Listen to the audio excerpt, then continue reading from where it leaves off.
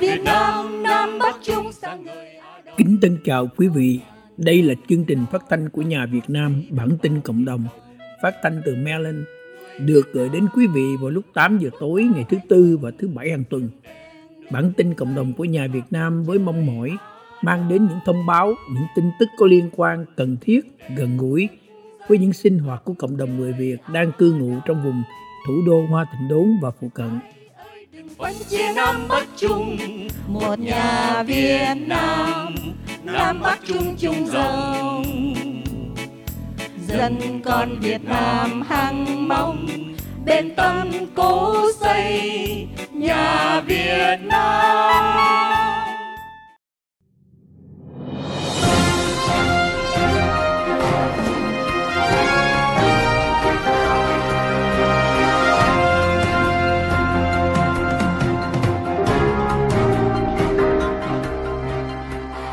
Kính thân chào quý vị và xin mời quý vị theo dõi bản tin cộng đồng tối hôm nay, thứ Bảy 10 tháng 6 năm 2023 trên các hệ thống truyền thông của Nhà Việt Nam và website Việt Washington DC Radio.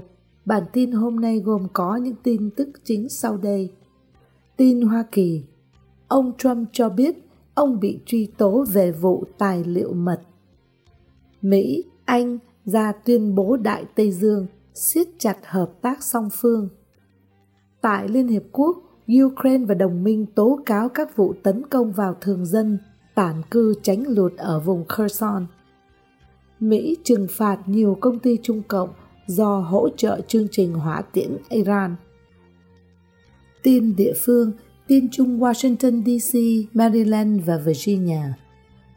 Tin thế giới, tình báo Ukraine công bố bằng chứng Nga phá hoại đập Kakhovka. El Nino đang trở lại, nguy cơ các hiện tượng thời tiết cực đoan tăng vọt. Tàu Trung Cộng ra khỏi vùng biển Việt Nam sau đối thoại Mỹ-Trung.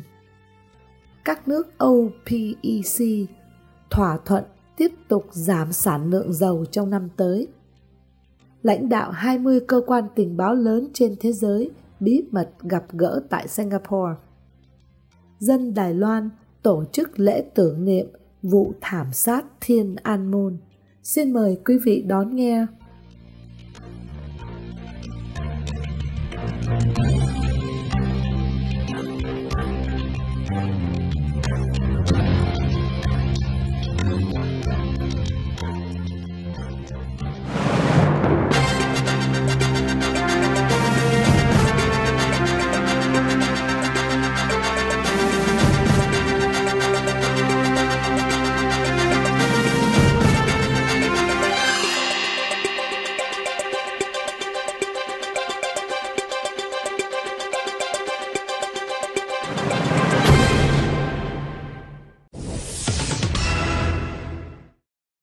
Kính thưa quý vị, sau đây là Thủy Tiên xin được mở đầu phần tin tức hôm nay với bản tin Hoa Kỳ.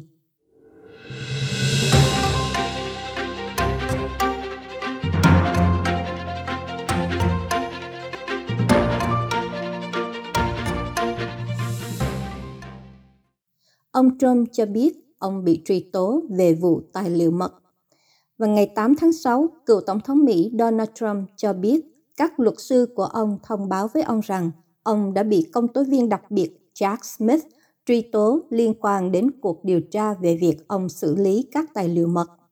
Cựu Tổng thống Mỹ gọi việc liên quan đến các hộp tài liệu mật tại tư dinh Mar-a-Lago của ông là trò lừa bịp. Ông Trump cho biết ông đã được triệu tập để xuất hiện tại tòa án liên bang ở Miami, tiểu bang Florida vào lúc 3 giờ chiều ngày 13 tháng 6. Tôi chưa bao giờ nghĩ rằng điều đó lại có thể xảy ra với một cựu tổng thống Hoa Kỳ, người đã nhận được nhiều phiếu bầu hơn bất kỳ tổng thống đương nhiệm nào trong lịch sử của đất nước chúng ta, và cho đến nay đang dẫn đầu trong tất cả các ứng cử viên của Đảng Dân Chủ và Đảng Cộng Hòa trong các cuộc thăm dò về cuộc bầu cử tổng thống năm 2024. Tôi là một người vô tội, ông Trump viết. Các tin tức về bản cáo trạng được đưa ra vài ngày sau khi đội ngũ luật sư của ông Trump dành khoảng 2 tiếng đồng hồ bên trong Bộ Tư pháp DOJ Mỹ vào ngày 5 tháng 6. dường như là để giải quyết những lo ngại của họ về cách việc được giải quyết. Trong một bức thư ngày 23 tháng 5 gửi Bộ trưởng Tư pháp Hoa Kỳ Merrick Garland, các luật sư của ông Trump đã yêu cầu có được một cuộc họp để thảo luận về sự bất công đang diễn ra trong các cuộc điều tra về ông Trump mà vị công tố viên đặc biệt đang tiến hành. Mỹ, Anh ra tuyên bố Đại Tây Dương, siết chặt hợp tác song phương. Hôm ngày 8 tháng 6 năm 2023 tại Washington, Tổng thống Joe Biden cùng Thủ tướng Anh công bố một thỏa thuận về khuôn khổ liên quan hợp tác kinh tế Anh-Mỹ cho thế kỷ 21, gọi tắt là tuyên bố Đại Tây Dương.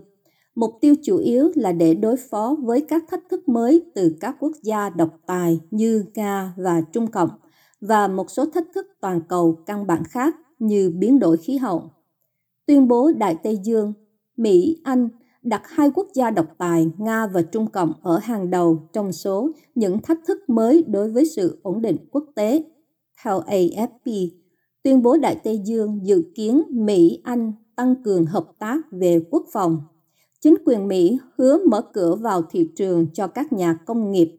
Quốc phòng Anh, một trong các mục tiêu chính là tăng cường hợp tác song phương trong việc phát triển hỏa tiễn siêu thanh, hạt nhân dân sự và cung ứng kim loại cần thiết cho quá trình chuyển sang nền kinh tế hậu năng lượng hóa thạch là các nội dung chính khác.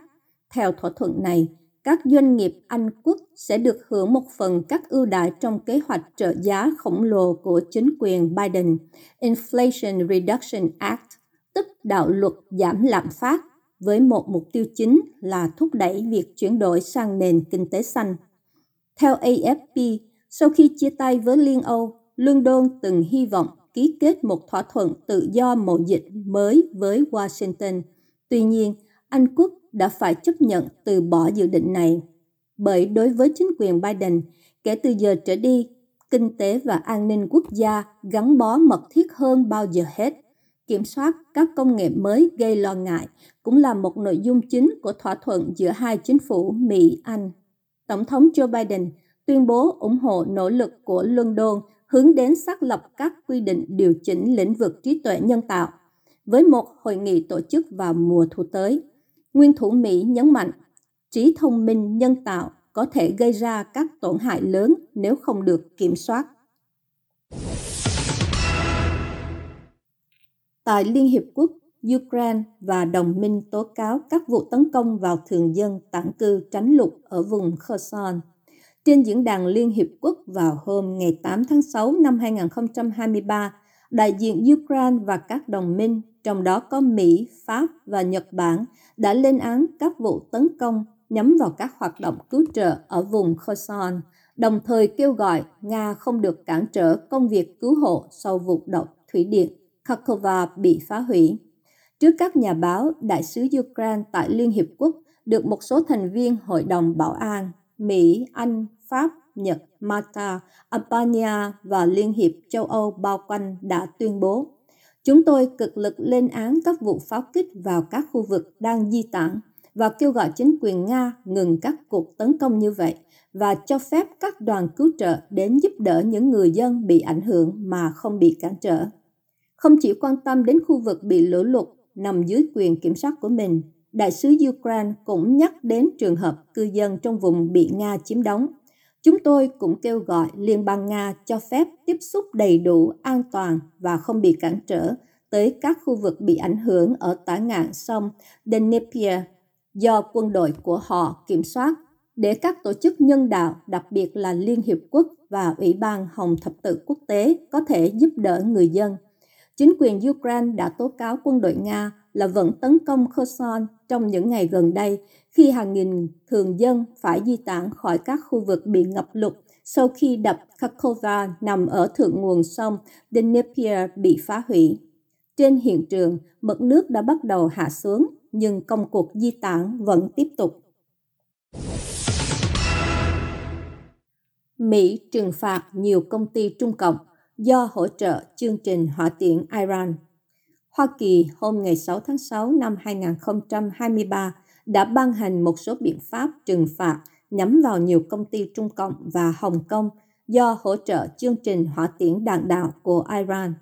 Theo Bộ Tài chính Mỹ, các công ty Trung Cộng đã cung cấp nhiều lò phản ứng ly tâm, thiết bị điện tử, một số nguyên liệu kim loại có thể được sử dụng cho mục tiêu quân sự, giúp cho chính quyền Iran và một số công ty tư nhân Iran tham gia vào việc sản xuất hỏa tiễn, vốn đã bị đặt trong danh sách các tổ chức bị trừng phạt. Các trừng phạt của Washington bao gồm việc cấm các công ty và công dân Mỹ, cũng như các công ty nước ngoài có trụ sở tại Mỹ, duy trì quan hệ làm ăn với các doanh nghiệp bị trừng phạt. AFP cho hay, trong số các công ty bị trừng phạt có Beijing Shiny Nice Technology Development, trụ sở tại Bắc Kinh, Qinzhou Zhongrongtong Trade Development, tỉnh Sơn Đông, và Zhejiang Qingqi Industry Company ở tỉnh Chiết Giang. Bộ Tài chính Mỹ cũng trừng phạt tùy viên quân sự Iran ở Bắc Kinh, Devor Degani, bị cáo buộc tổ chức việc mua vật liệu, trang bị của Trung Cộng để phục vụ công nghiệp quân sự Iran. Ngoại trưởng Mỹ có thể đi Trung Cộng trong những tuần tới. Một giới chức Hoa Kỳ hôm ngày 6 tháng 6 cho AFP biết có rất nhiều khả năng Ngoại trưởng Antony Blinken công du Trung Cộng trong những tuần tới. Vẫn theo quan chức xin ẩn danh nói trên, hiện tại thời điểm cụ thể chuyến đi chưa được xác định. Lãnh đạo Ngoại giao Mỹ từng có kế hoạch đi Bắc Kinh hồi tháng 2 năm 2023. Chuyến đi rốt cuộc bị hủy hồi cuối tháng Giêng sau vụ khinh khí cầu Trung Cộng bay trong không phận Mỹ, bị Hoa Kỳ cáo buộc là phương tiện do thám.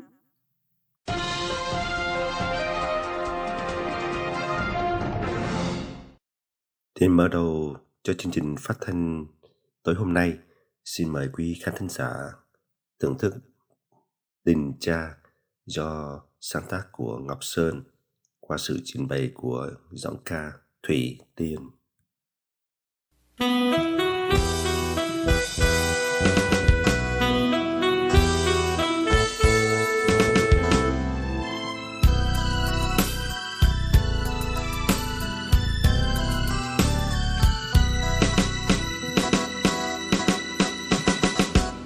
Tình cha ấm áp như vầng thái dương, ngọt ngào như dòng nước trôi đầu nguồn, suốt đời vì con gian nan, ân tình đậm sâu bao nhiêu. Cha ơi cha già dấu và con nhớ mãi những ngày tháng qua, kỷ niệm năm nào khó phai trong lòng. Nhớ hoài tuổi thơ bên cha, gian khổ ngày đêm chăm lo, mong muốn con được lớn khôn.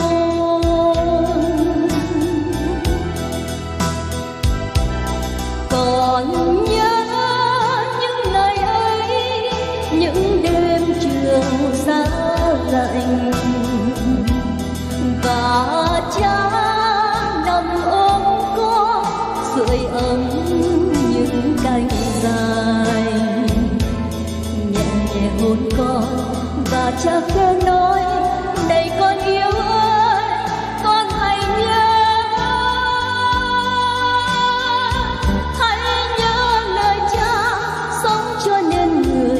Và con hãy chờ bao giờ dối gian, nghèo thì chót sách rách sao cho thơm,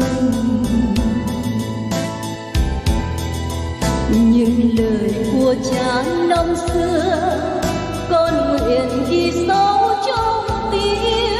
Cha ơi cha già dấu yêu.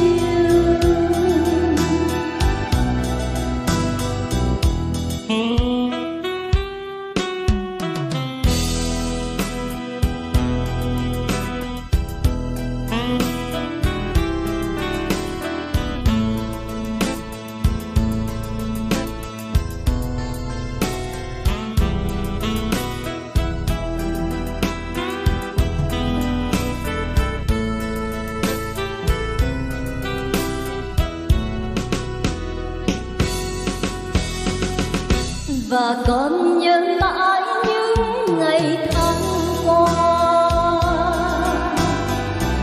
kỷ niệm năm nào khóc phai trong lòng. Nhớ hỏi tuổi thơ bên cha, gian khổ ngày đêm chăm lo, mong muốn con được lớn khôn.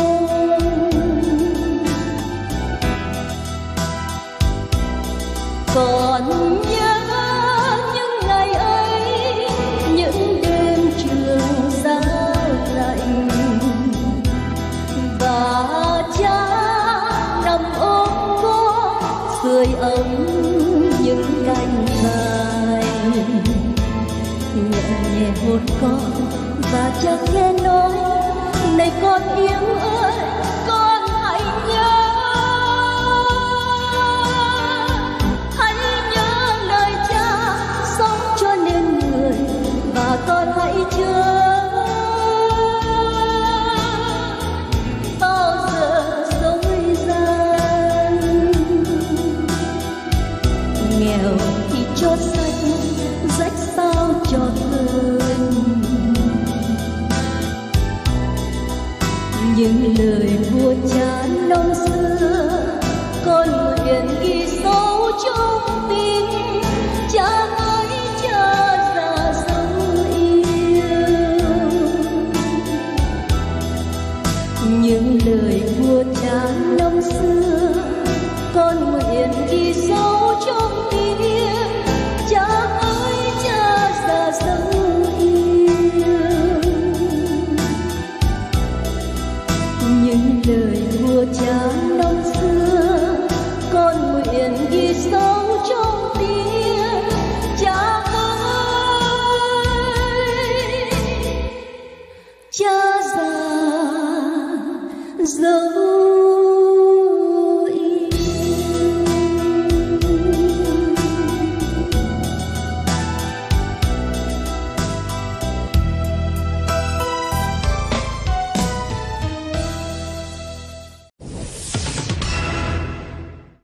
Kính thưa quý vị, sau đây là Hà Vân xin được tiếp tục phần bản tin trong vùng.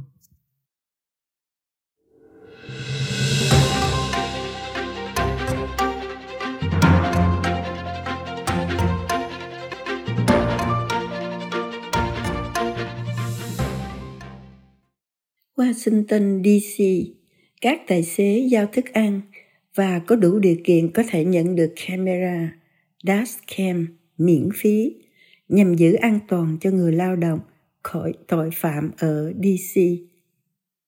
Vào thứ Tư, DoorDash đã công bố hợp tác đầu tiên với DC và khoản đầu tư $500,000 vào chương trình khuyến khích camera an ninh tư nhân của thành phố để tài trợ cho các camera riêng trên phương tiện của những người lái xe, đi chung xe hoặc giao thức ăn. Chương trình này sẽ cho phép những người đang làm việc với các công ty như Lyft, Uber và DoorDash được lắp đặt camera an ninh riêng trong xe của họ.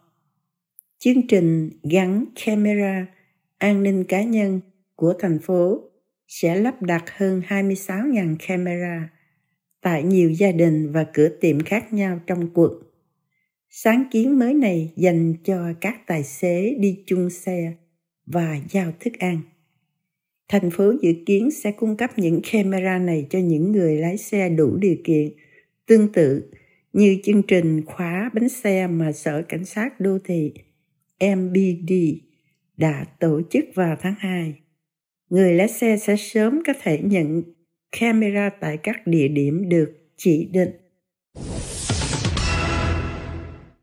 Tin Maryland, Silver Spring, Maryland. Jeffrey Boyd, một kỹ sư về vệ tinh từ Silver Spring, gần đây đã được Trung tâm Khoa học Maryland vinh danh là kỹ sư trẻ xuất sắc năm 2023. Boyd, người làm việc trong phòng thí nghiệm vật lý ứng dụng tại Đại học Johns Hopkins, đã thiết kế một số dự án đáng chú ý, bao gồm sứ mệnh, tàu thăm dò mặt trời Parker và thử nghiệm chuyển hướng tiểu hành tinh đôi. Anh ấy cũng đã đóng góp vào một bộ sử dụng điều hướng sẽ bay quanh bề mặt của mặt trăng Titan của sao Thổ như một phần của sứ mệnh Dragon. Theo một thông cáo, giải thưởng kỹ sư trẻ xuất sắc được trao cho các nhà khoa học hoặc kỹ sư làm việc trong giới học thuật từ 35 tuổi trở xuống. Hội đồng cố vấn khoa học của Học viện Khoa học Maryland đã chọn những người được vinh danh, những người được công nhận trong một buổi lễ vào ngày 18 tháng 5. Mark J. Potter, chủ tịch và giám đốc điều hành của Trung tâm Khoa học Maryland, trong một bản phát hành, viết: sự cam kết của họ đối với quá trình khám phá là hình mẫu cho các chuyên gia, nhà giáo dục và sinh viên trẻ tuổi khác đang tìm cách hiểu và cải thiện thế giới của chúng ta. Thành phố Highesfield đã đăng một bức ảnh về con gấu dường như vừa hất đổ một chiếc máy cho chim ăn tại Block 4300 Oglethorpe Street vào ngày 8 tháng 6 vừa qua. Bộ Tài nguyên Thiên nhiên Maryland nói rằng đừng bao giờ cho gấu ăn, và nếu bạn phát hiện ra một con gấu, đừng lại gần nó. Hãy làm tín hiệu cho con gấu nhận ra sự hiện diện của bạn và từ từ lùi lại. Bất kỳ ai phát hiện ra con gấu đều được yêu cầu liên lạc với Sở Cảnh sát Tài nguyên Thiên nhiên theo số 410 260 8888. Tin Virginia.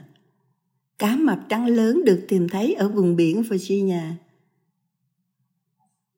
Cá mập trắng lớn thường bơi ngoài khơi bờ biển Virginia, nhưng chúng không phổ biến như các loài khác ở vùng biển Virginia. Chúng ở xa ngoài khơi và được tìm thấy trên khắp thế giới và có thể sống ở bất cứ đâu. Chúng không phổ biến, nhưng những con cá mập trắng lớn nhất đã được tìm thấy ở vùng biển Virginia. Cá mập trắng lớn có thể nặng hơn 2.000 pound. Con cái lớn hơn con đực. Hầu hết cá mập trắng lớn, cái dài từ 15 tới 16 feet, nhưng có thể dài tới 20 feet. Cá mập trắng đực thường ngừng phát triển từ 11 đến 13 feet. Thay vì cá mập trắng lớn, những loài cá mập phổ biến nhất ở vùng biển Virginia là cá mập sẫm màu, cá nhám đuôi dài, cá mập mũi nhọn Đại Tây Dương, cá mập quay, cá mập đầu búa có vỏ sò và cá mập bò. Dưới đây là tên và mô tả của những con cá mập trắng lớn được phát hiện ở hoặc gần Virginia theo Oceostructure.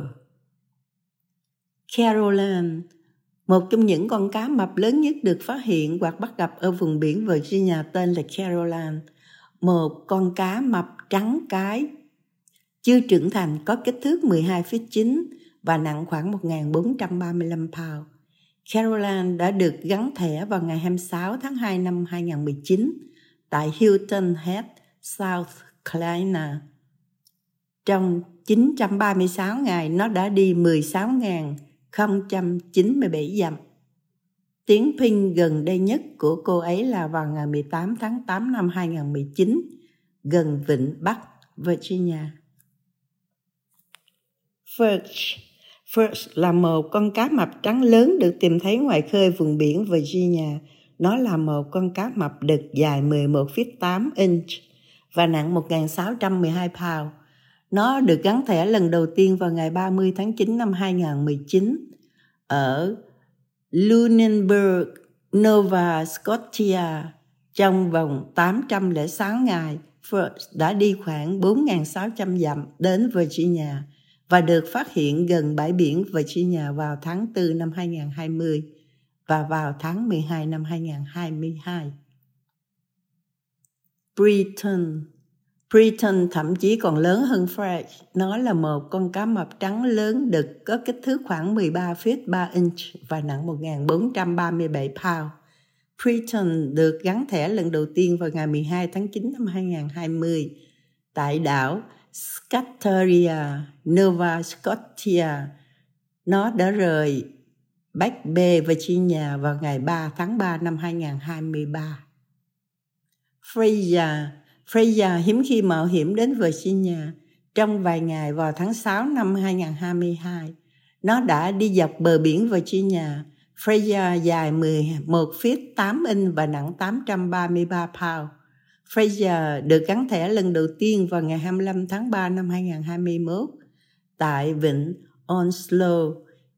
Chỉ trong 481 ngày, Fraser đã bơi 6.705 dặm. Come dài 10 feet 2 inch và nặng 846 pound. Cô được gắn thẻ lần đầu tiên vào ngày 15 tháng 2 năm 2019 tại bãi biển Fernandina, Florida. Giống như những người da trắng tuyệt vời khác, cô ấy dành nhiều thời gian ở Carolina và Nam Florida. Cô đã đến thăm bờ biển Virginia nhiều lần vào năm 2021 và 2022. Tang Cook là một con cá mập trắng lớn khác được tìm thấy ngoài khơi vùng biển Virginia. Nó là một con cá mập dài 9 feet và 9 inch, nặng 715 pound. Tang Cook được gắn thẻ lần đầu tiên vào ngày 22 tháng 9 năm 2021 tại đảo Ironbound, Nova Scotia. Mặc dù Tang Cook hiếm khi ở khu vực Virginia, nhưng nó đã đi qua đó vào tháng 10 năm 2022. Scott là một con cá mập đực trưởng thành dài 12 feet, nặng 1.644 pound. Scott được gắn thẻ vào ngày 8 tháng 9 năm 2021 tại đảo Ironbound, Nova Scotia. Nó đã bơi 9.371 dặm chỉ trong 381 ngày và được phát tín hiệu vài lần gần Virginia vào tháng 11 năm 2022.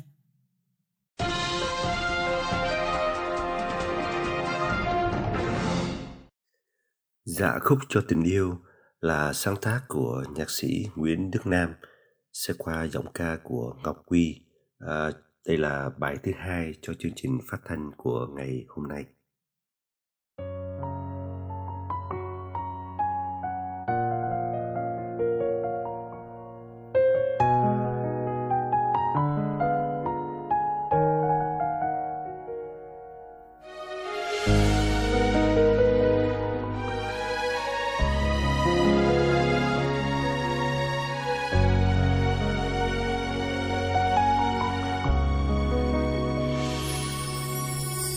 Còn nhớ những lúc đôi ta khi còn thơ, thề bên nhau muôn kiếp không bao giờ chia lìa. Còn nhớ những phút trao duyên dưới trăng mờ, nguyện cầu cho mãi mãi tình ta không cách xa.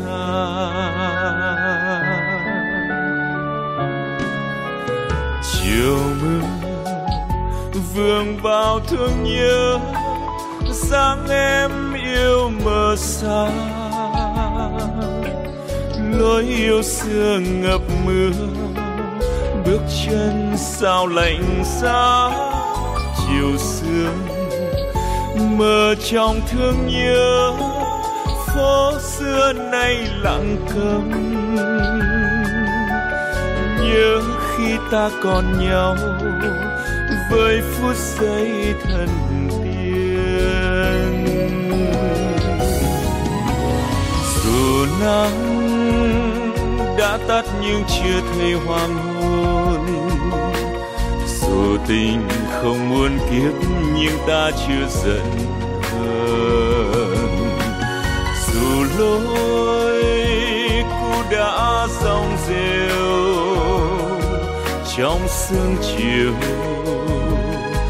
đèn kia sao vẫn sáng cho ân tình đong đầy.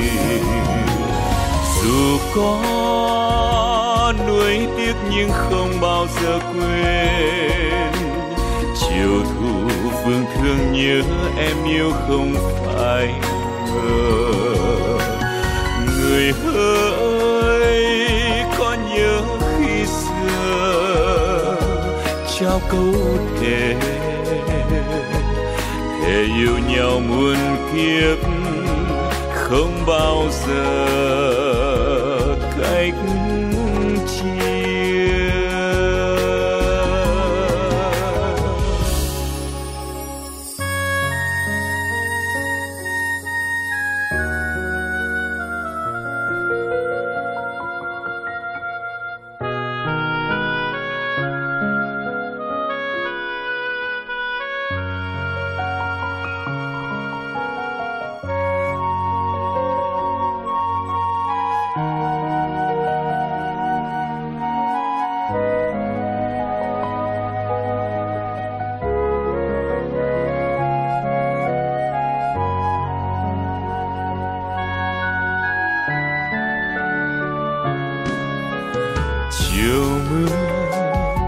Vương bao thương nhớ dáng em yêu mờ xa,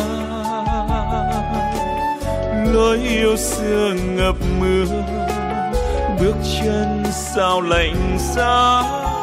Chiều sương mơ trong thương nhớ, phố xưa nay lặng câm. Nhớ khi ta còn nhau với phút giây thần tiên. Dù nắng đã tắt nhưng chưa thấy hoàng hôn, dù tình không muốn kiếp nhưng ta chưa giận hờn. Dù lối cũ đã dòng rêu trong sương chiều, đèn kia sao vẫn sáng cho ân tình đong đầy. Dù có nuối tiếc nhưng không bao giờ quên, chiều thu vương thương nhớ em yêu không phải ngờ. Người ơi có nhớ khi xưa trao câu thề yêu nhau muôn kiếp, không bao giờ cách chia.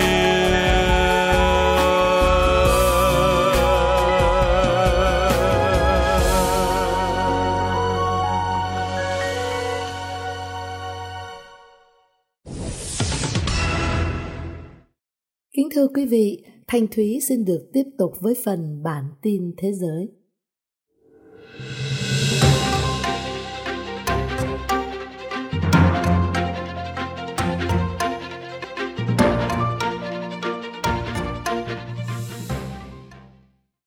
Tình báo Ukraine công bố bằng chứng Nga phá hoại đập Kakhovka.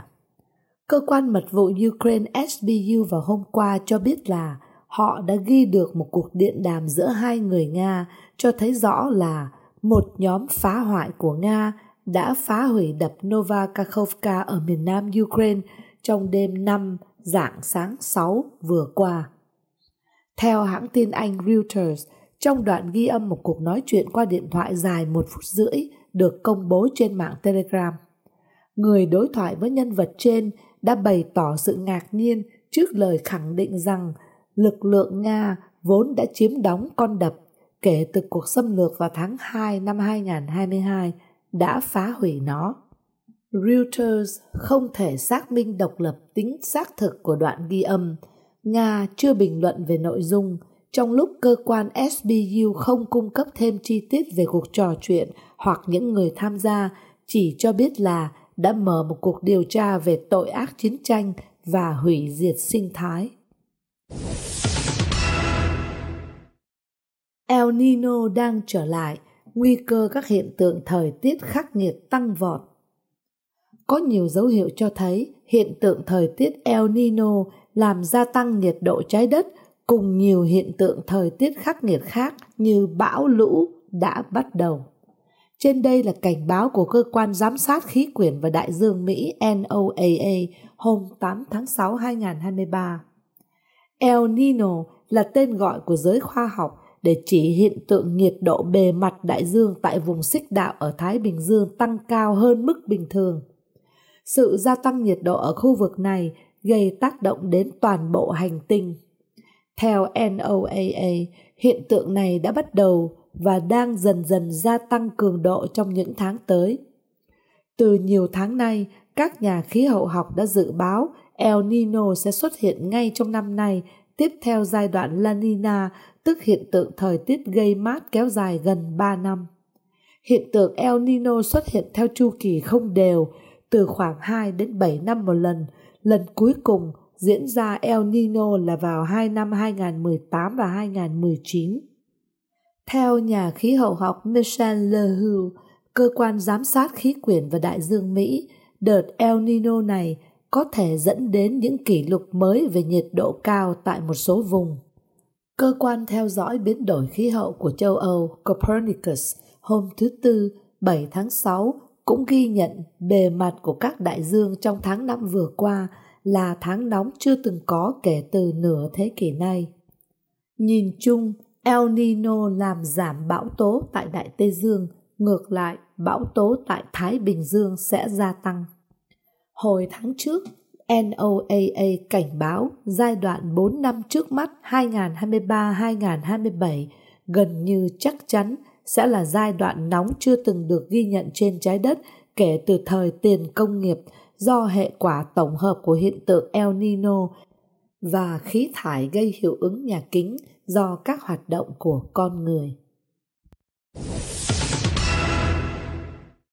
Tàu Trung Cộng ra khỏi vùng biển Việt Nam sau đối thoại Mỹ-Trung.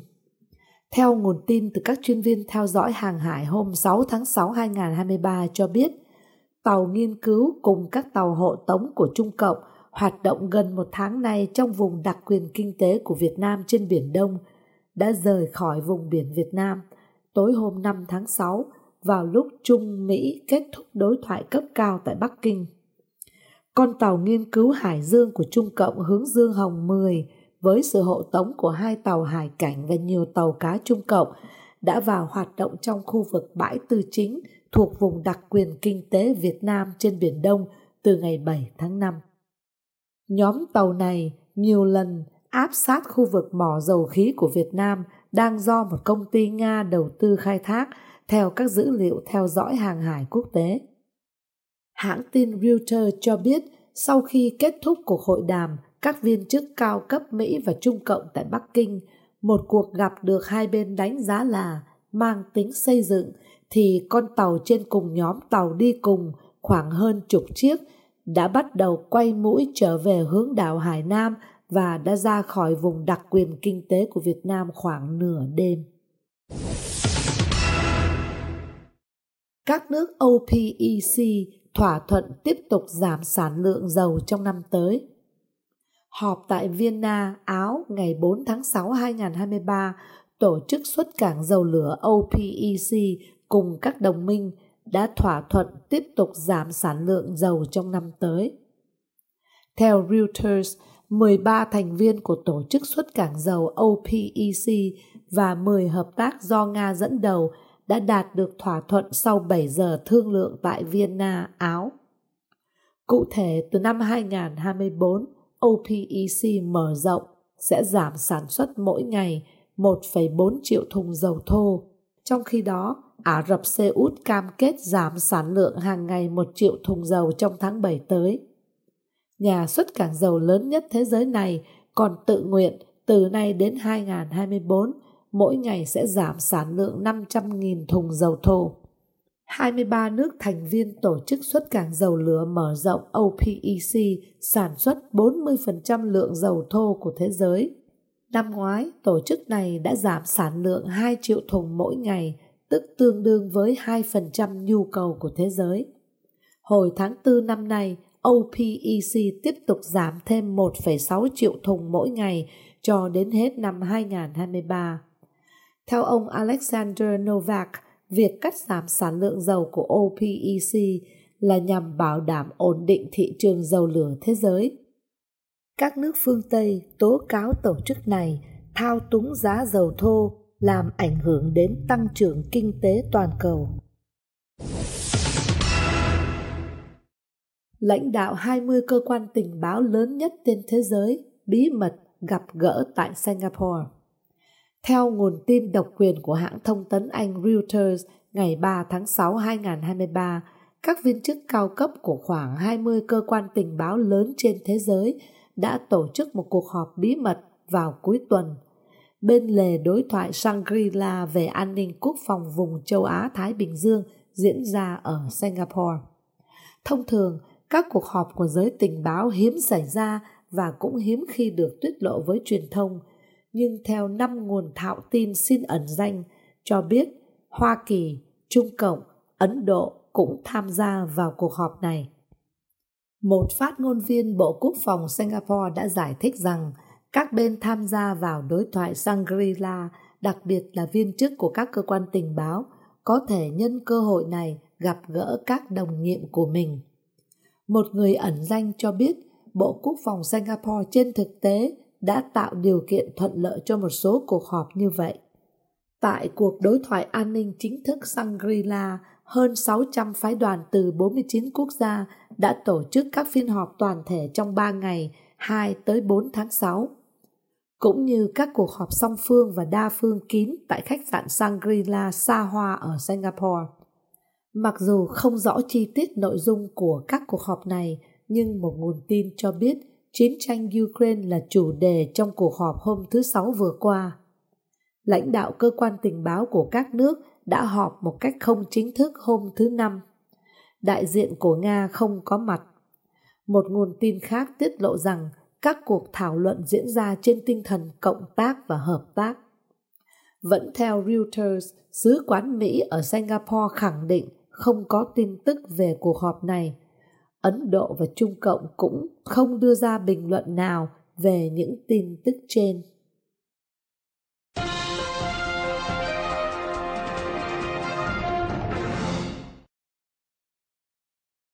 Bài hát kế tiếp sau phần tin tức, xin mời quý khán thính giả lắng nghe khúc Ly Sầu, thơ của Phong Thu, nhạc của Vĩnh Điện, qua tiếng hát của Hoài Phương.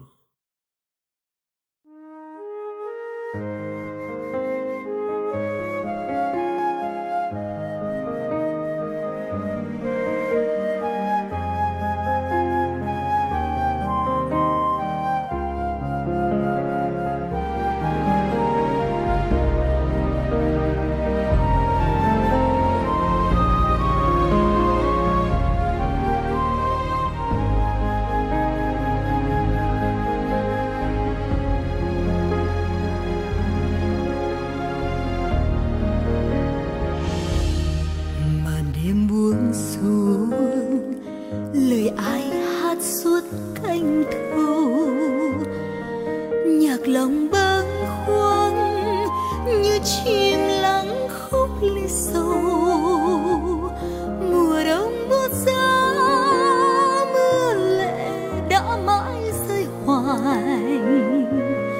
hoài mong phương ấy ta thầm nhớ bóng người xưa.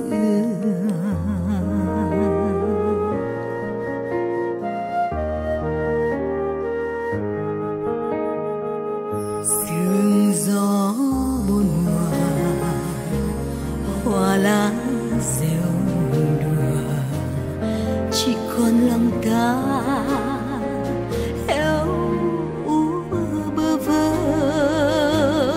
Ai biết cho lòng thương nhớ vô ngần người đi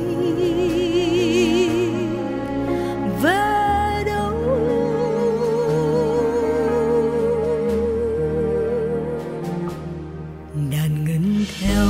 gió, từng đêm vắng khúc chia xa.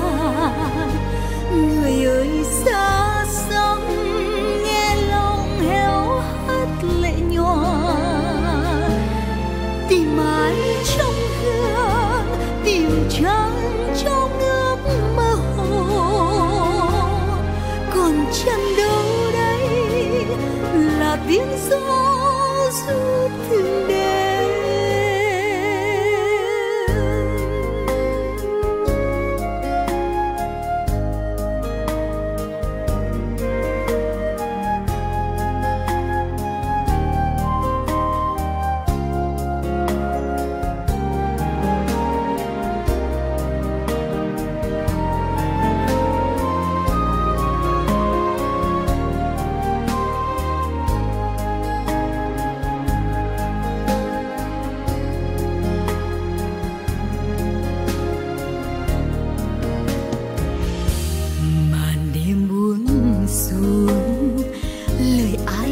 Suốt canh thâu nhạc lòng bâng khuâng như chim lắng khúc ly sầu. Mùa đông buốt giá mưa lệ đã mãi rơi hoài, hoài mong phương ấy tao thầm nhớ bóng người xưa.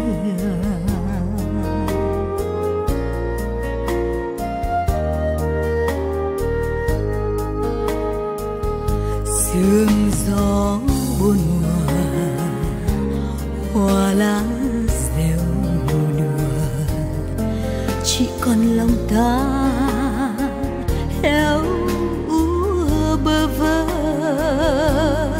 Ai biết cho lòng thương nhớ vô ngần, người đi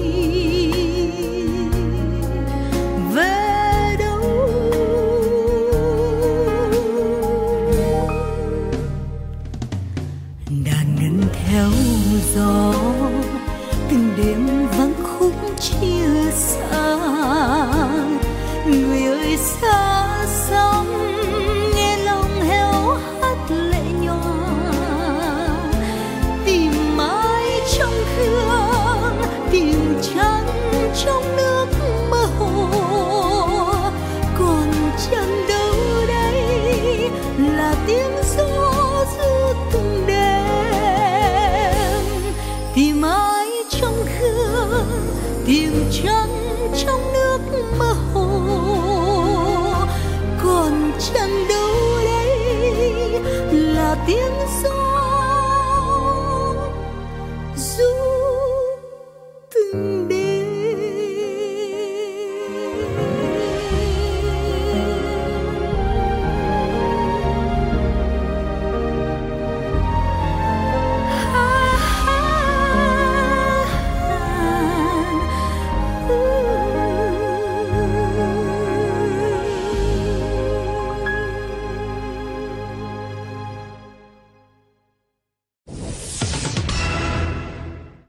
Kính chào quý vị, chúng tôi là Bùi Mạnh Hùng. Xin mời quý vị theo dõi tiếp bản tin cuối cùng trong phần tin tức của chương trình phát thanh Nhà Việt Nam Maryland tối hôm nay.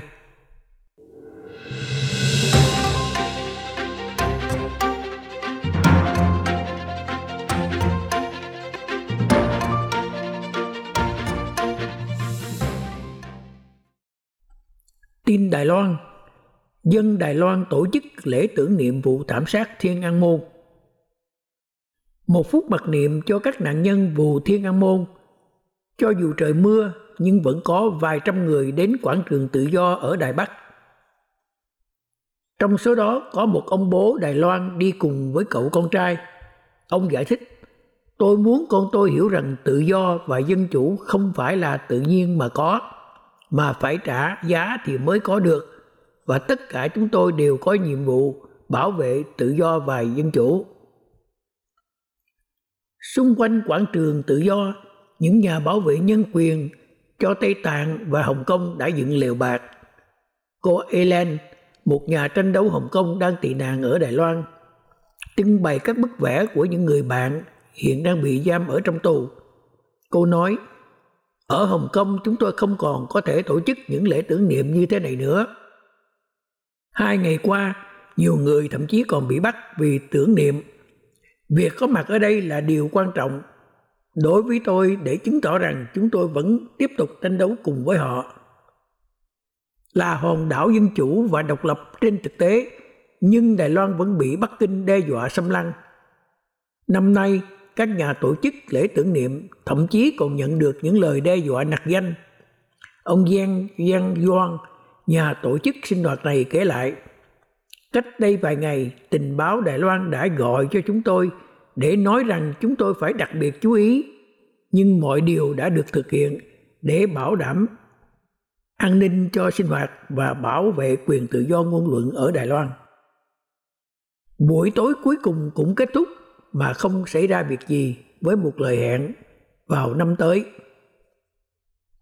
Tại Hồng Kông, theo AFP, hôm 4 tháng 6, cảnh sát đã bắt giữ tổng cộng hơn 20 người, chủ yếu là các gương mặt của những người trong phong trào ủng hộ dân chủ. Cảnh sát được điều động đông đảo đến quanh công viên Victoria, trung tâm thành phố, nơi mọi năm thường diễn ra các buổi canh thức, quy tụ hàng chục ngàn người nhân dịp tưởng niệm vụ thảm sát Thiên An Môn.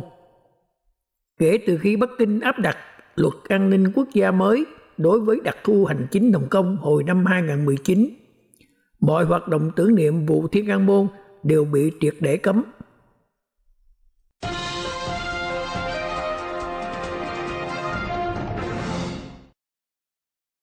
Bài kế tiếp xin mời quý khán thính giả thưởng thức tuyệt tình thơ của thi sĩ Hoàng Phượng, nhạc của Vĩnh Tâm, sẽ qua trình bày của giọng ca Quỳnh Lan.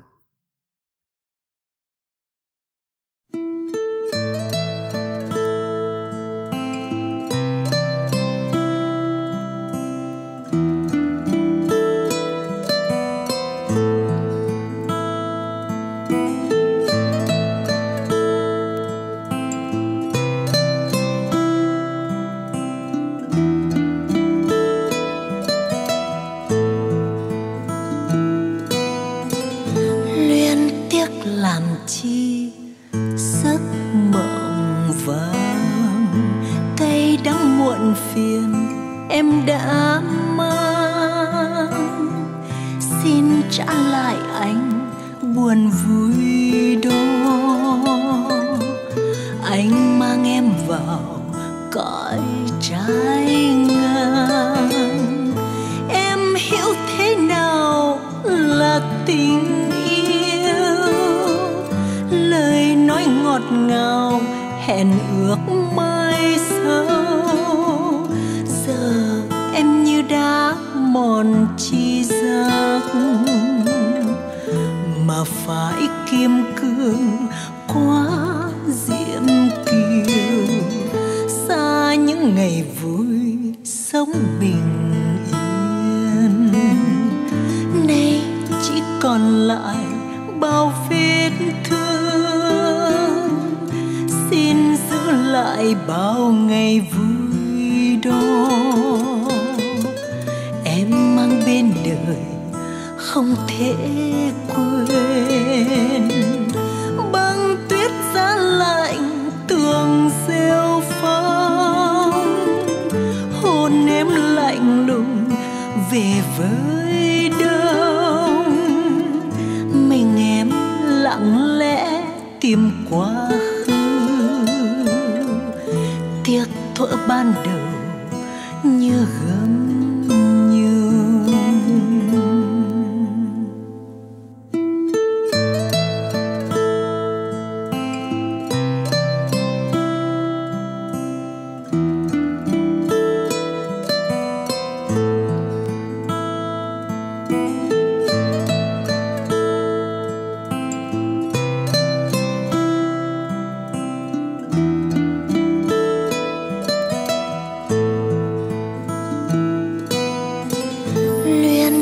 Làm chi giấc mộng vàng, cay đắng muộn phiền em đã mang. xin trả lại anh buồn vui đó. Anh đưa em vào cõi trái ngang. Em hiểu thế nào là tình yêu, lời nói ngọt ngào hẹn ước mai sau. Giờ em như đá mòn chi giác, mà phải kiêm cương quá diễm kiều. Xa những ngày vui sống bình yên, nay chỉ còn lại bao vết thương. Xin giữ lại bao ngày vui đó, em mang bên đời không thể quên. Băng tuyết giá lạnh tường rêu phong, hôn em lạnh lùng về với đông. Mình em lặng lẽ tìm quá khứ,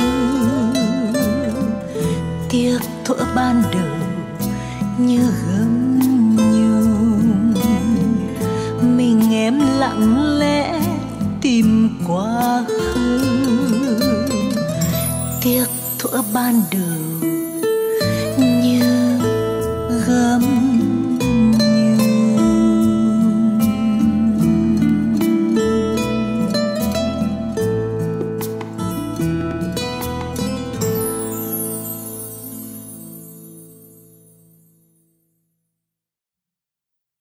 Bài hát cuối cùng cho chương trình phát thanh tối hôm nay sẽ là bài Tạ ơn cha, nhạc và lời của nhạc sĩ Văn Duy Tùng, sẽ qua giọng ca của Thụy Long.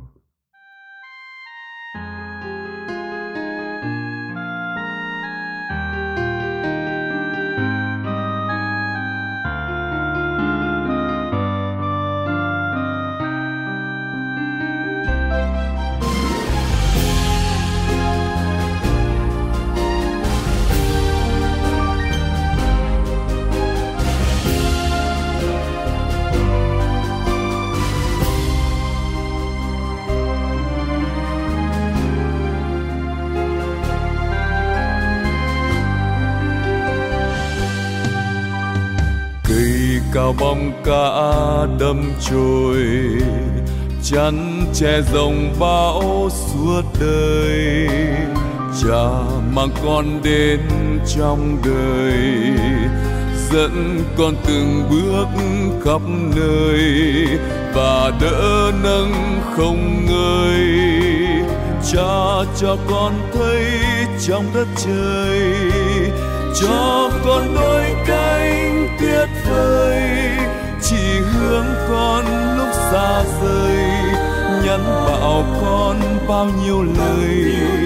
Ôi tình cha luôn sáng người.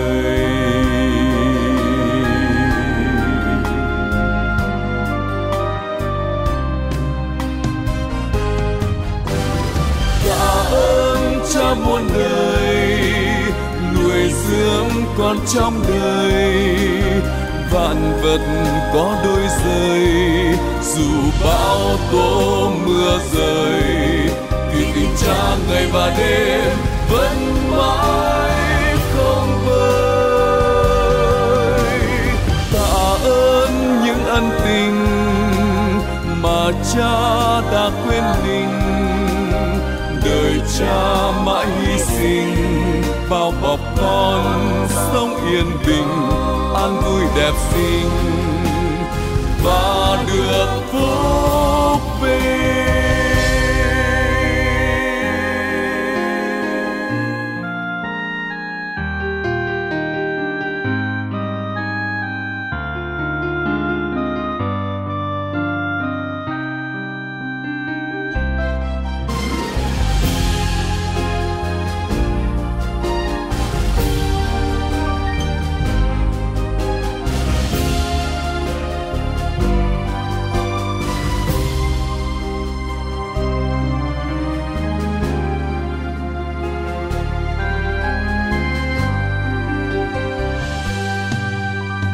Cha vươn đôi cánh tay dài, chở che mọi nẻo trong gai.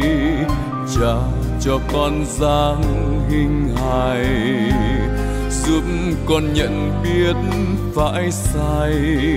Tình đó mãi không phai, gương cha chỉ dũng như sóng trào, cho con nhân cái thanh cao, người sáng như ánh trăng sao. Dẫu đời sống có xôn xao, ôi tình cha luôn dạt dào.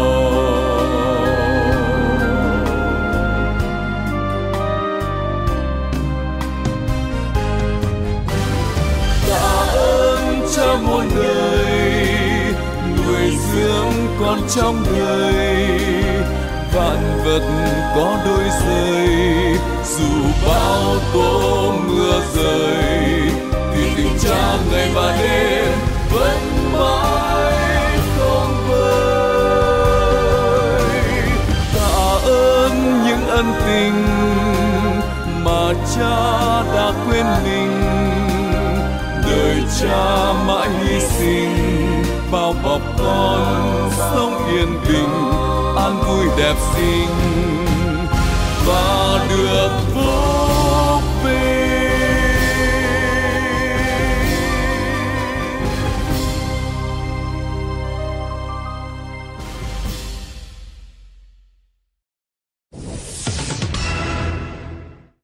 Kính thưa quý vị, chương trình phát thanh Nhà Việt Nam bản tin cộng đồng của chúng tôi tối hôm nay xin được dừng nơi đây.